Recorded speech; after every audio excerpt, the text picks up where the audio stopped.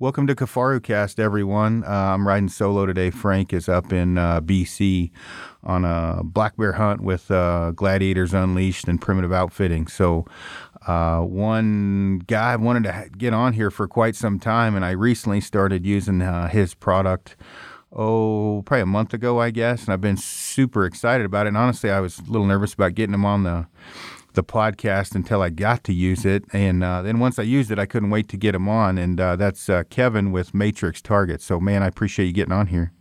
Hey, Aaron, thanks for having me.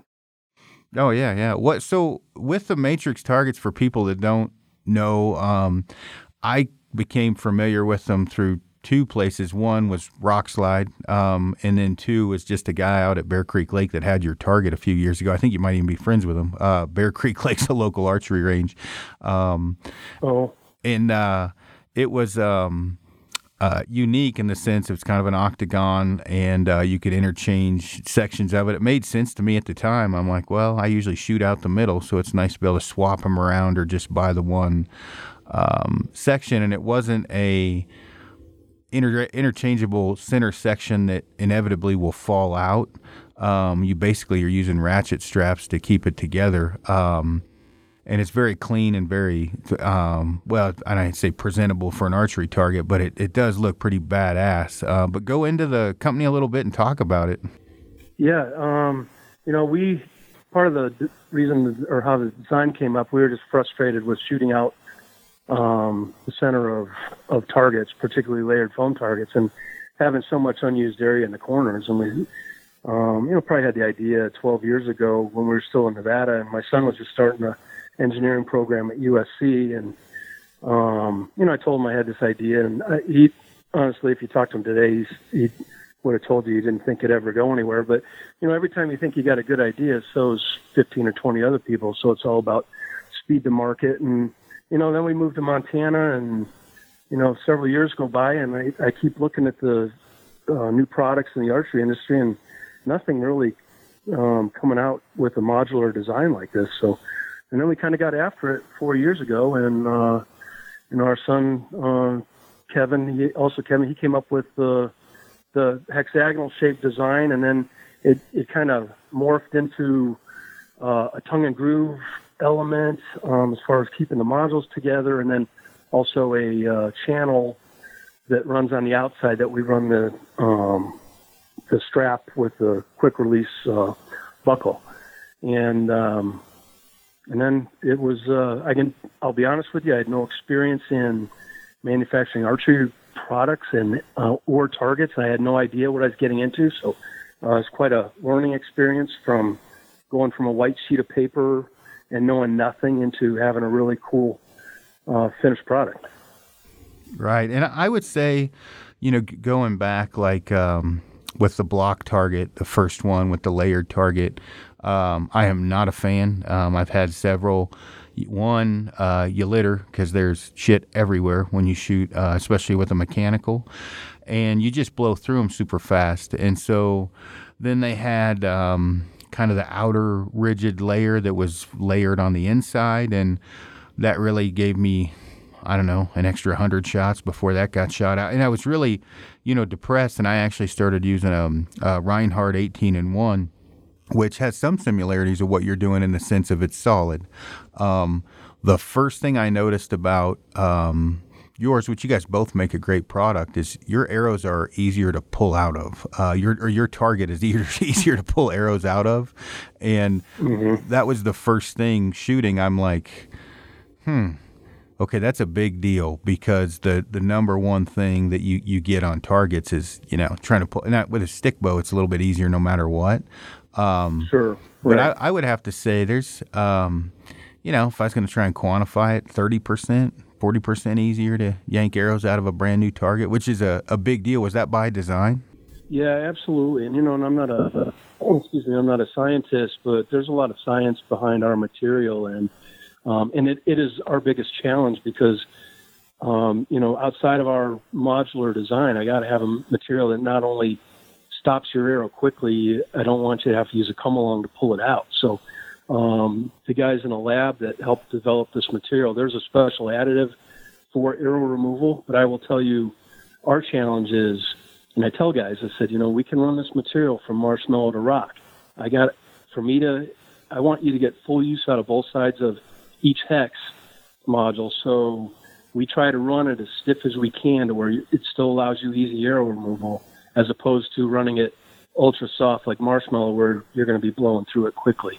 And then, of course, with the advancement of everybody shooting micro diameter arrows and going really heavy FOC with some of that center pin system stuff from like Valkyrie, shooting 20+% FOC. I mean, we're always I always want to toe that line on making sure we're able to stop your arrow quickly and that you can still pull it out.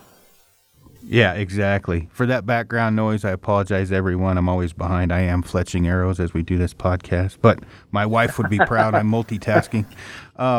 So with that, you just came out with a new kind of a cube target as well. Tell us a little bit about that one.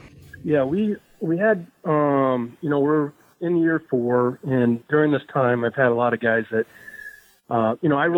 when we designed the target, it was pretty much, I designed it for the way we like to shoot in Montana, and I wanted a target that was big enough that we could shoot out 100+ yards practicing. And then also with the modularity, you can, guys don't have room in their truck. You can take a single hex, or you can make a 3-hex 3-diamond or 4-hex 4-diamond, depending on how much room you got in your rig to go to deer elk camp. But anyhow, I had a lot of guys reaching out and saying, hey, how about just making a smaller design? And we came up with one we call Matrix Squared, or M2. It's a more of a 50 to 60 yard target. It's facing you. The target's 18 by 18 and 14 inches deep, same depth as our M1. And like I said, it's same proprietary material, so it's identical density, everything. It's just different shape than the big target. How's that one taken off for you? It's been really great. It's amazing, because obviously it's so expensive to manufacture a target, and we have to have a higher price point, and that's why we're selling consumer direct. So to be able to come up with a target that's a little over $100 cheaper is a big deal to a lot of guys. But I think, it just gives guys an option whether you want to go with, the smaller size, more portable, throw it in your truck, or if you got the money to pay for the bigger one, then and shoot, they'll last you a long time. Yeah, I'm kind of curious, just going off of, I don't have a lot of long-term use with your target, but just judging off of, I'm firing everything from 2-inch cut on contact, big, fixed blade broadheads to mechanicals. Because I don't, obviously I'm addicted to the stick bow for anybody that pays attention, but I do fire a lot of compound arrows into my target, mostly testing, tuning, helping guys, as well as just for myself, because I don't want to ever become antiquated in the compound world. I still want to be able to help guys. And we're firing, 1 5/8 to 2+ inch mechanicals. That thing that's got to last a few 100,000 arrows or something ridiculous. Have you fire tested, like actually had sat there and just shot over and over and over to see what it'll take? Not a whole target. It was kind of interesting, Aaron, when we... I'd hate to be the guy that you gave that job to, by the way. That'd be boring. Oh. Well, quite honestly, when we had our first prototype, there was a lot of unknowns. I mean, did we make the target the right depth? And, our big concern was if you shoot the top of the target, if I try to, I talk about the sleepless nights staring at the ceiling on design implications. If we cut 2 inches out of the depth of the target, and if you shoot the top of the target and it tips over, I would consider that epic fail from a design standpoint. And then we're in $50,000-$60,000+ in custom molds and tooling and everything. So anyhow, we did some silicone kind of mock-up molds, and my molder put together this prototype, and heck, we didn't know how it would handle shooting the seams. Would it be impossible to pull your arrow out of the seam? Would it go through the seam? So all good questions. But anyhow, what we did with that one, we put about 4,000 shots into one side, and I'd say 400 or 500 with broadheads. And and didn't have one poking through the back. And then the other thing, what I was doing was rotating the modules around, just kind of seeing, does this really function the way we think it's going to? And, once I did that, I just said, oh my God, guys, this thing's unbelievable. And then we tweaked the material a little bit. So, to answer your question, we haven't done a full shoot to failure type of testing, but I'd say probably the best one that I've seen online by a guy was, and actually it was on Rockslide. Robbie Denning did a 500 broadhead test on on one of the modules, and he had, I think it was shot 612 that finally poked through the back, and he was pretty amazed. And I think he was shooting a little heavier stuff, and I want to say, I could be wrong, I think he was shooting like 125 grain iron will broadheads, pretty good cutters.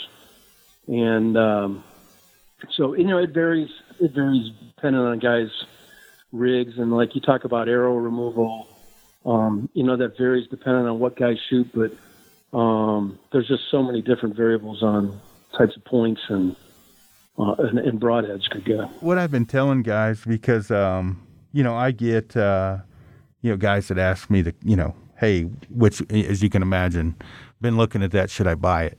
How long will it last? And, to me, that's for a stick bow guy without replacing anything, that's a 5 or 6 year target. With a guy that shoots a pretty decent amount, if I was to take a guess. And for a compound guy that shoots quite a bit, it's probably a 2 to 3 year target before you have to replace a module. I think in good conscience I could say that. Am I way off base on that, or am I would you say that that's pretty close? Actually, you're pretty spot on. I mean, it's one thing we did too, because we're on top of this. You're trying to figure out your business model on replacement market, and I think we had certain percentages on how many guys would replace hexes on year 1 and year 2 and whatever. And we kind of forecasted failure rate quicker because we didn't know. But now, after having a little history behind us, I mean, I would say the guys that really shoot a lot will blow up a hex or 2 a year. And then for most guys, I mean, it's like I wasn't seeing recurring orders on hexes until after year 3. So, and most of these are compound guys. Right. Yeah, I would say, I'm, as much as I shoot, I can generally take a pretty good swing at things without having the hands-on, I haven't had it 3 years, so how the hell would I know? But I can take a good guess, which is pretty good. I mean, I don't know, your replacement, like hex, I think you call them like the modules or whatever. It's like $50, isn't it? Yeah. And then we kind of price, and again, had we come out with this thing when I first had the idea, man, it would have been a whole different landscape as far as the business model, because it wasn't really, website driven, consumer direct. I think I would have got locked into a pricing model that just wouldn't work. And I've got a couple of big box stores. They want our target, but they want me to cheapen it and take the MSRP up close to $600 on M1, and so they can get their margin. I say, guys, you'll never see my target. It's kind of the benefit of coming out later was doing consumer direct, and then also, if you buy, I try to run a special once a year with buy 2 hexes, get free shipping. And I would say, Aaron, one of the things that I really underestimated the most of our whole business model was that I underestimated the challenge with shipping. I mean, shipping is just horrendous for us because of dimensional weight. And so, I mean, I thought my son, we kind of laughed. I'd never been so excited about having a custom box made for my target. No logo or anything. It was just a box that was the tightest I could fit our target in, because I could get our dimensional weight down to as close as I could to get a better deal with UPS. Oh yeah, shipping is horrible. We deal with it, and ours isn't that heavy, with packs. Just looking at it, kind of breaking down numbers, I think your the M2 is 240. Is that right? 239. Yeah, 239.95 and $25 shipping, and then M1's 345.95 and 31 and change on shipping. And it's kind of funny. I do flat rate shipping, lower 48. Actually, I charge $31.75 to ship M1. It cost me $40 to $65 on the outside to ship lower 48, which is just horrendous. But and then we've got a lot of customers in Alaska and Hawaii, but I don't ship direct there. I ship either to when they visit lower 48, they fly it back as extra baggage, which works great, or they have friends that are going to go visit them, and I fly it or ship it to them, and then they fly it up as extra baggage. It works out wonderful. And it's kind of funny because the airlines hasn't figured out how to destroy my target yet, so we have a good laugh about that.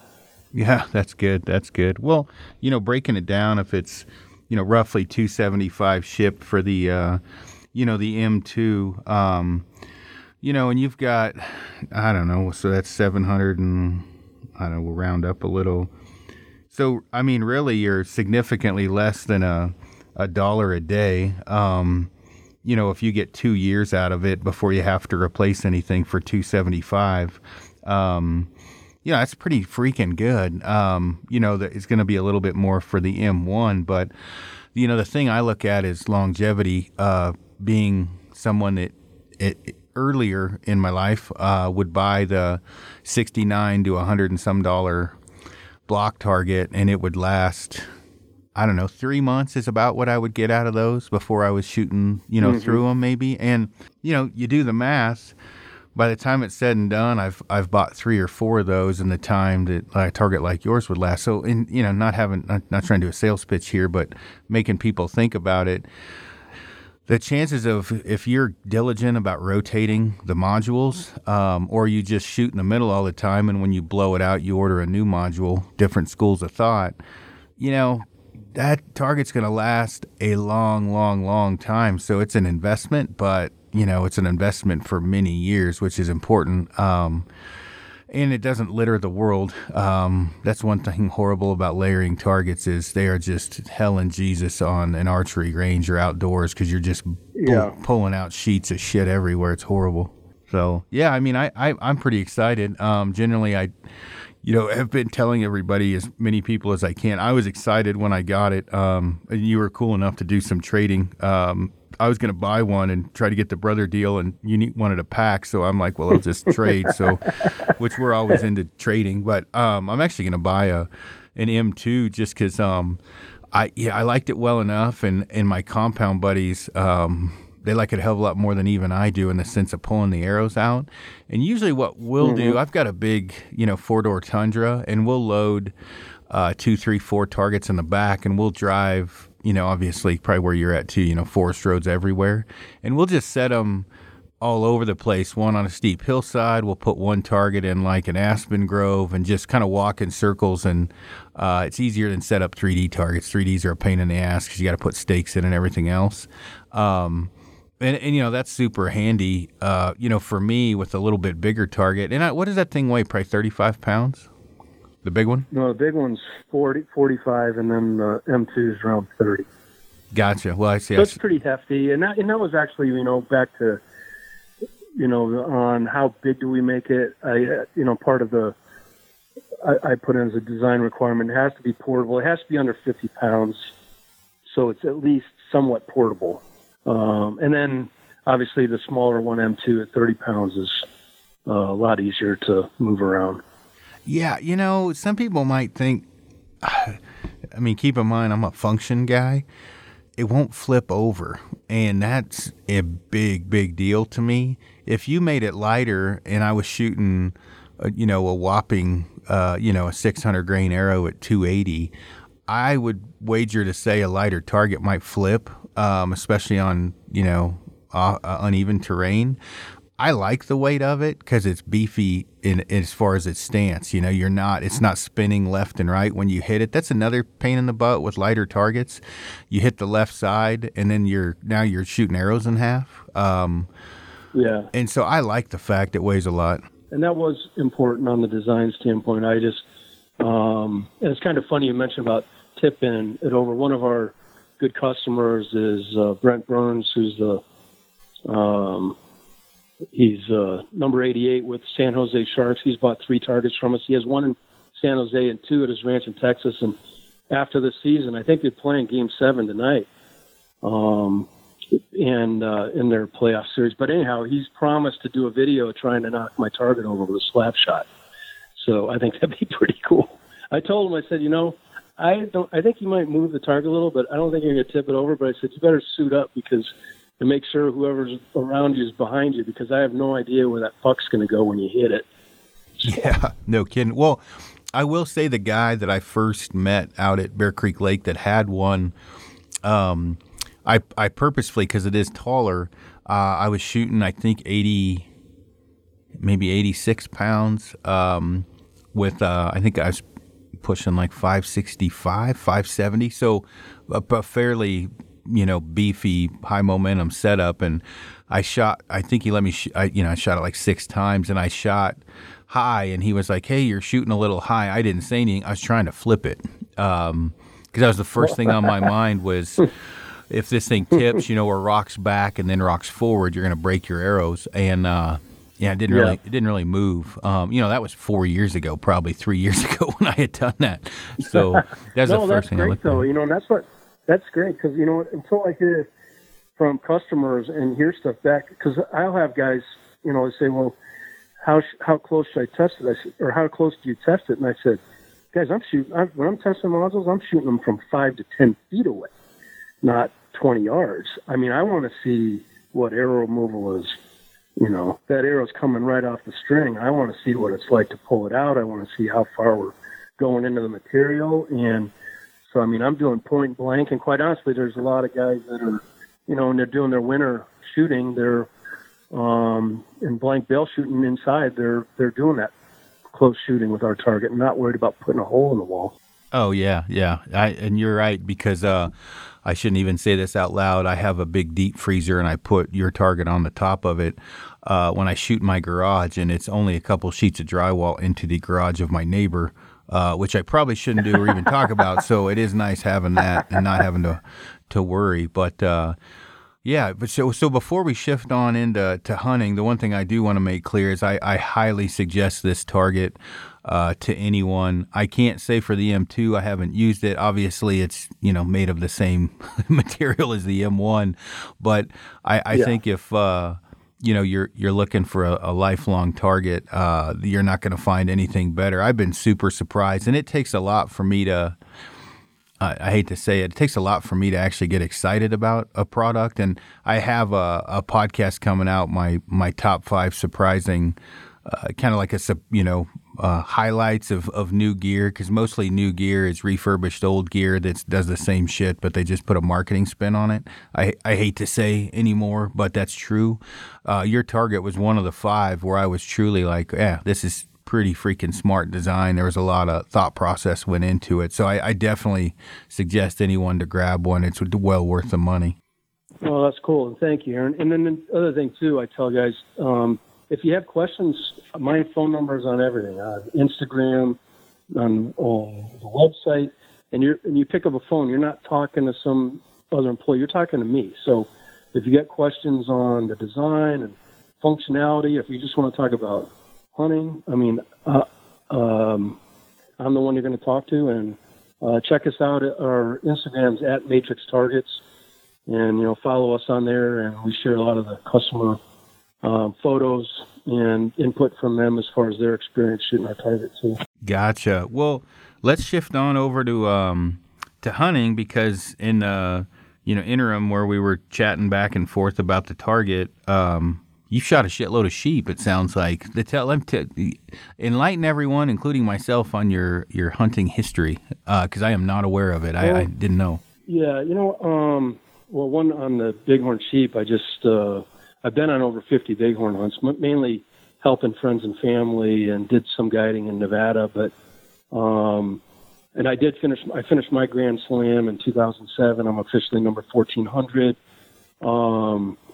I grew up from the Midwest, and grew up, doing the hunting rabbits and pheasant with shotgun, and moved out to Nevada right after college, and Nevada's a pretty amazing state with opportunities for getting in the outdoors. I'd never heard of a chucker, which is a partridge upland, great sport in Nevada, and we raised German Shorthairs, so really got into the chucker hunting. And then, it's really difficult to get tags in Nevada just with the draw system, but we have a lot of bighorn sheep, and, as you start meeting guys and you get opportunities to go on and help on sheep hunts, man, you get the bug. And that's really what got me hooked on the bighorn hunting. And I was president of Nevada Bighorns back in 1995.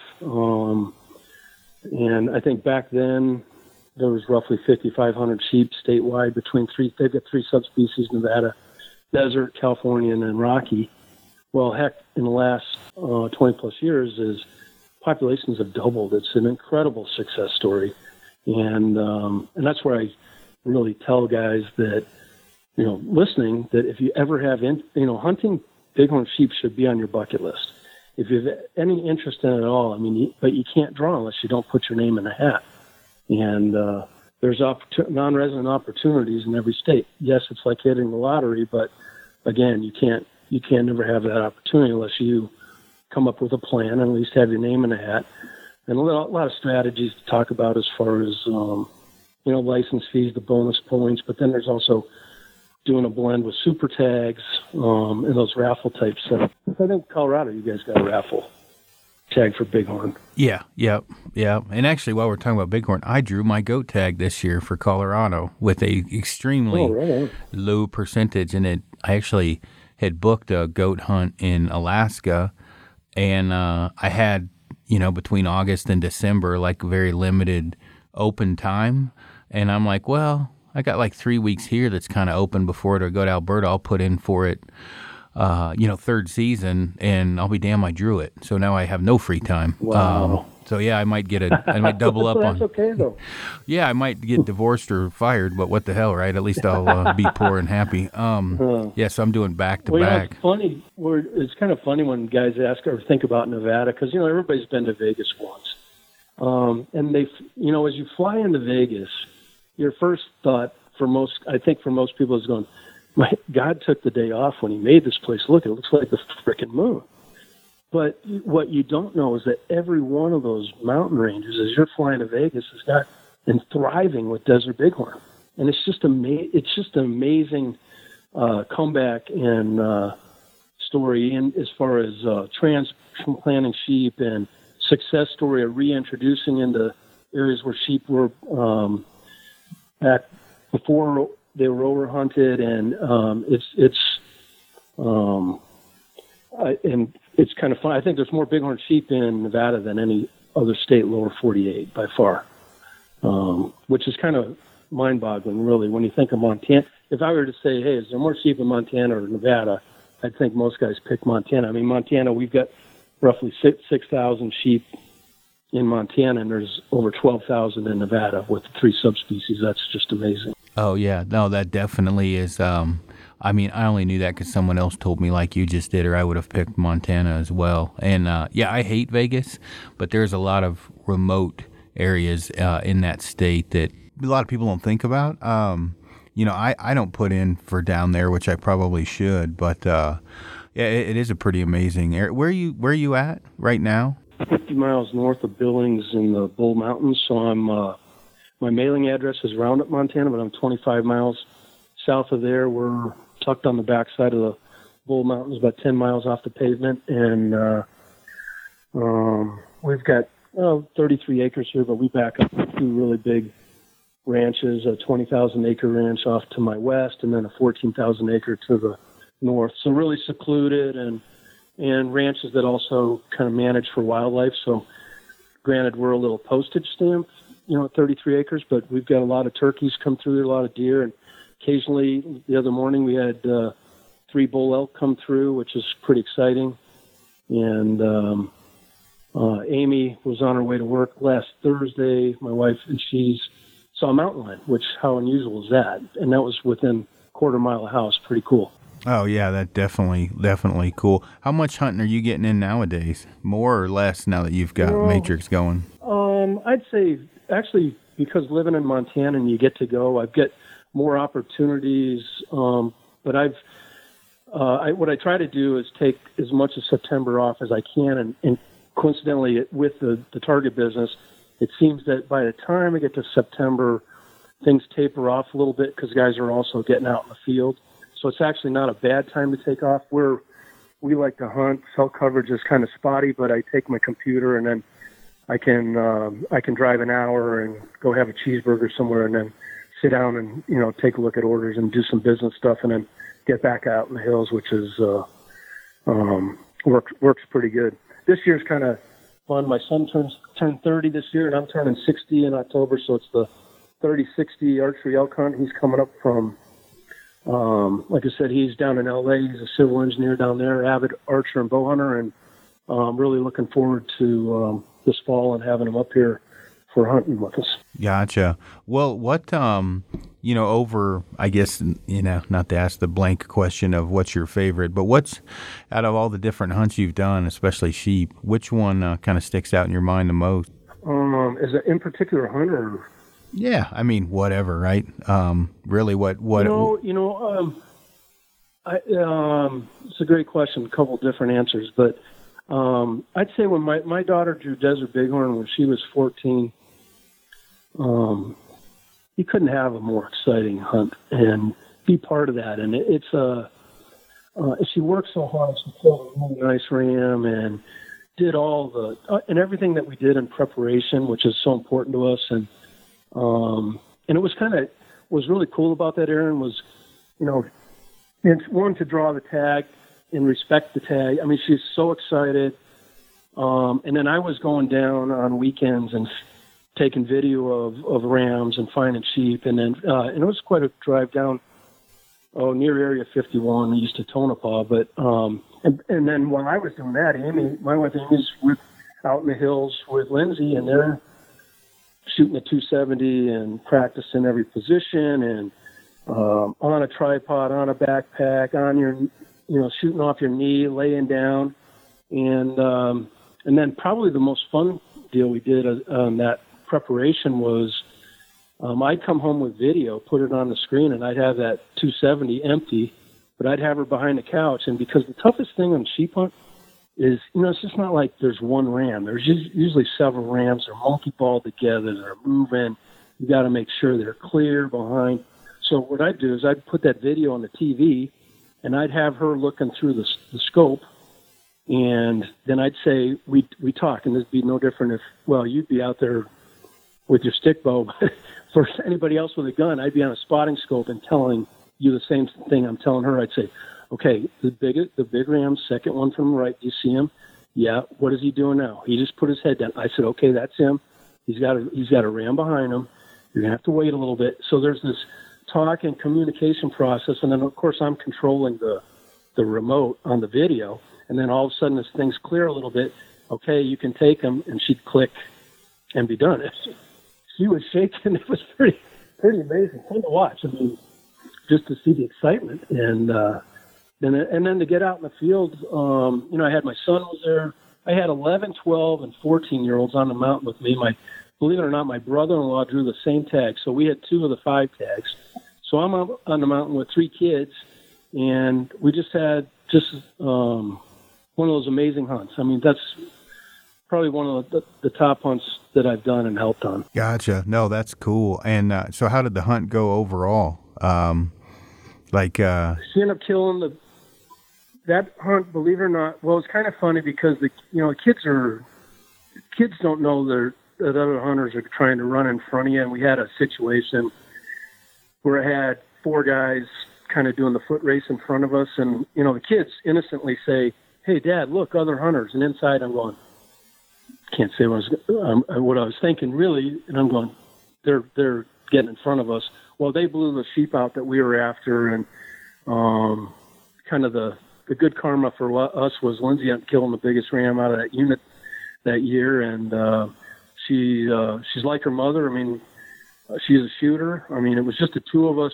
When we got up in the mountain, we had a small band of rams.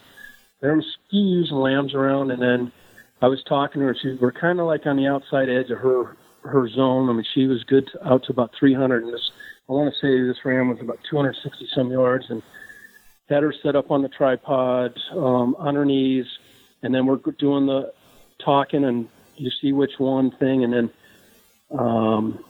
I zoomed in the scope. I said, "You see him?" She says, "Oh yeah." And then she said, "Can I shoot?" And I barely got any time out of my mouth. Boom! Tips him over. You're just like your mother. I thought, there might be a couple minutes go by, and I might have to tell her not to shoot. She was ready to roll. So pretty cool. Oh, that is cool. How old are your kids now? Lindsay's oldest 32, and she's a medic and firefighter up here in Montana. Also, mother of my two of my granddaughters, and then my son's just turned 30. I mentioned he's an engineer down in L.A., and then I've got a daughter, Annie, and I'm going to get in trouble on age here, 26, and then Katie's youngest, just going through police academy down in Wyoming, and just started that, and she's, I think, 23.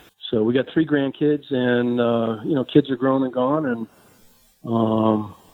and I've been just working on the target thing. Amy's a librarian at a local high school. She's got a little bit of a poke as far as a commute. It's 45 minutes when roads are good and each way, but it's not a pressure cooker commute. I mean, and she gets to see wildlife both ways, which is kind of a nice way to start and end the day. Oh yeah, I bet. Well, you got what as far as Matrix Targets goes? What do you got as far as anything in store in the future you can talk about, or just kind of? I would imagine it's been hard to keep the train on the tracks with the growth you've received. Have you had any actually growing pains along the way, or has it been relatively smooth? No, we've had some growing pains, but it's all been good. It's been more, not so much from the marketing side, it's been the trying to keep up on the production side. I mean, I would love to be able to be molding my targets in Montana, but I've got I don't really have anybody that deals with my chemicals out here, and I outsource my manufacturing, so I've got a molder in Wisconsin, nothing to do with Blocker Reinhardt, also in Wisconsin, just coincidence my molder is there. And actually it's a pretty good thing because it's more centralized as far as shipping finished product. We pretty much are, I tell people, I said, we're like Henry Ford. You can get any color you want as long as it's black. I mean, M1 I thought would just be my only target, and that would be able to cover everybody. If they want a single hex for your throwing your truck, or you make a 3 hex or 4 hex version within the same model, but after hearing the input from customers, they really wanted that smaller square design, and it's been really good for us. And I think you got to listen to your customers. I've got a lot of guys asking us to get into the 3D market, and I said, guys, it is 3D. It just happens to be in the shape of a hexagon and a square. I said, having an inventory of zoo animals scares the hell out of me. And I said, as far as I know, you'll never see me get after. There's too many other companies that do a great job with 3D. I'm not ever going to get into that. Yeah, well, you've got a good niche and you make a good product, and it's hard to, you don't want to screw with that too much. Not only that, the nightmare of doing it, and I try to explain to people about this with, Kifaru. We're a small family-owned business, and there's other companies that want to take over the world, and then there's other companies much like ours. I still want to hunt a lot, and taking over the world requires a lot of time, and that's time I don't get to spend. Like, I didn't get into the outdoor industry to be quote unquote in the industry. Getting into the industry was a byproduct of me wanting to live in the woods all the time. And so when that goes away, I really don't want to do this job anymore. And I would imagine you're the same thing. If the stress level reaches so high it's not worth doing, then why are you even doing it? Yeah. And I think 3D targets might push you over the edge personally. That sounds like a pain in the butt. Well, you don't think I got sleepless nights now. If I walked in a warehouse with a bunch of animals looking at me that are sitting there collecting dust and not selling, oh my God, I'd lose it. So, but I look at Matrix targets as feel like we've been a kind of like a skunkworks project for a bigger player. Here we've got this nice, cool, shiny new toy, very little debt. We've got a great product, great brand. Quite honestly, we're going to continue to be the little lemonade stand on the corner on the internet, is being a mom and pop shop with just me and Amy doing it. But I think the cool thing, because obviously my motivation would be a lot different if I was your age or my kid's age, saying, I'm going to be 60. Maybe I've got this thing right now to where it would be perfect for the right person, right company, to just hand it to them, and they've got the bandwidth, they've got the distribution network. And I think one of the biggest benefits of taking a look at doing something with us is the fact that I don't have any employees. You just have to deal with me. Not worried about having some screwed up employee culture. You're not going to have to move employees somewhere. To set up manufacturing, you could either outsource what I do, or you need a small footprint to have somebody do it themselves. So, we're just going to keep rolling and doing what we're doing. And then, I've got a couple tire kickers out there that looking at us, but one's between us that I just don't think are a good fit. So, when the right thing comes along, we'll probably do that. But it's very important to me that we maintain that product's going to maintain the quality that it is today, and also the level of customer service, and because it's we're really growing fast and doing quite well, and just looking forward to the next couple of years. Gotcha. Yeah, I'm excited for you. I kind of wish I would have got the target, earlier, but I'm glad I got it now, and I appreciate quality companies, I guess, or quality gear. And honestly, I would have bought it whether we swapped or not or whatever else. It's hard to find products that don't suck anymore. I'd say it's hard to find. It's hard to believe when people talk about products that they're that good, and seeing it and actually it delivering more than what I thought it would was a pleasant surprise. So I was super excited. It took us. It's still taking a while to teach the consumer, and you can understand that. I think what we've been led to believe by the target industry is that it's okay to pay $150 for a target and accept mediocre performance. And then what do? We go back. In fact, we read the label. It says it's going to take thousands and thousands of shots. 2 weeks, you've already blown through the center. And we go back to that same store, and we're standing in the aisle of targets. And what do? You buy the same thing. That was exactly what we were doing. Amy and I were going through $200-300 of targets a summer, and I go, God, there's got to be a better way. And what we did was just come up with that solution of shooting out the center of your target. And I think what you've seen is it's not only the target performs well, it's fun to shoot. You can always shoot you're always going to shoot better if you can aim at the center of mass, especially if you want to do some long range, throw some long range bombs. And like you mentioned, if you're shooting a little longer with the trad stick, you want a bigger target that you can aim at and not worry about blowing up an arrow. Yeah, I definitely do. Like when we go out to Bear Creek Lake, I usually have yours at 40 and 50, and it's nice because I use my point on for my farther distances, and so that target's big enough, I can aim off and aim at the top, still drop into it at, let's say, 50, 40, I'm aiming right at it, which is handy, especially with broadheads or tuning. Anytime you start screwing around where you may not be firing the perfect arrow, it's nice to know you're actually going to still hit the target, which is good. And surprisingly enough, that target, I say surprisingly, I am amazed at how many people still don't know about Matrix. You bring it out to an archery range, and it definitely catches people's eyes. It's probably good. You might be really pulling your hair out if everyone did know, because you probably wouldn't really be able to keep up, because you still have lead times on your targets, which is a good problem to have. Yeah, actually, timing right now is good. If guys are ordering today, I'm out about a week, but it'll be 3 to 4 weeks soon.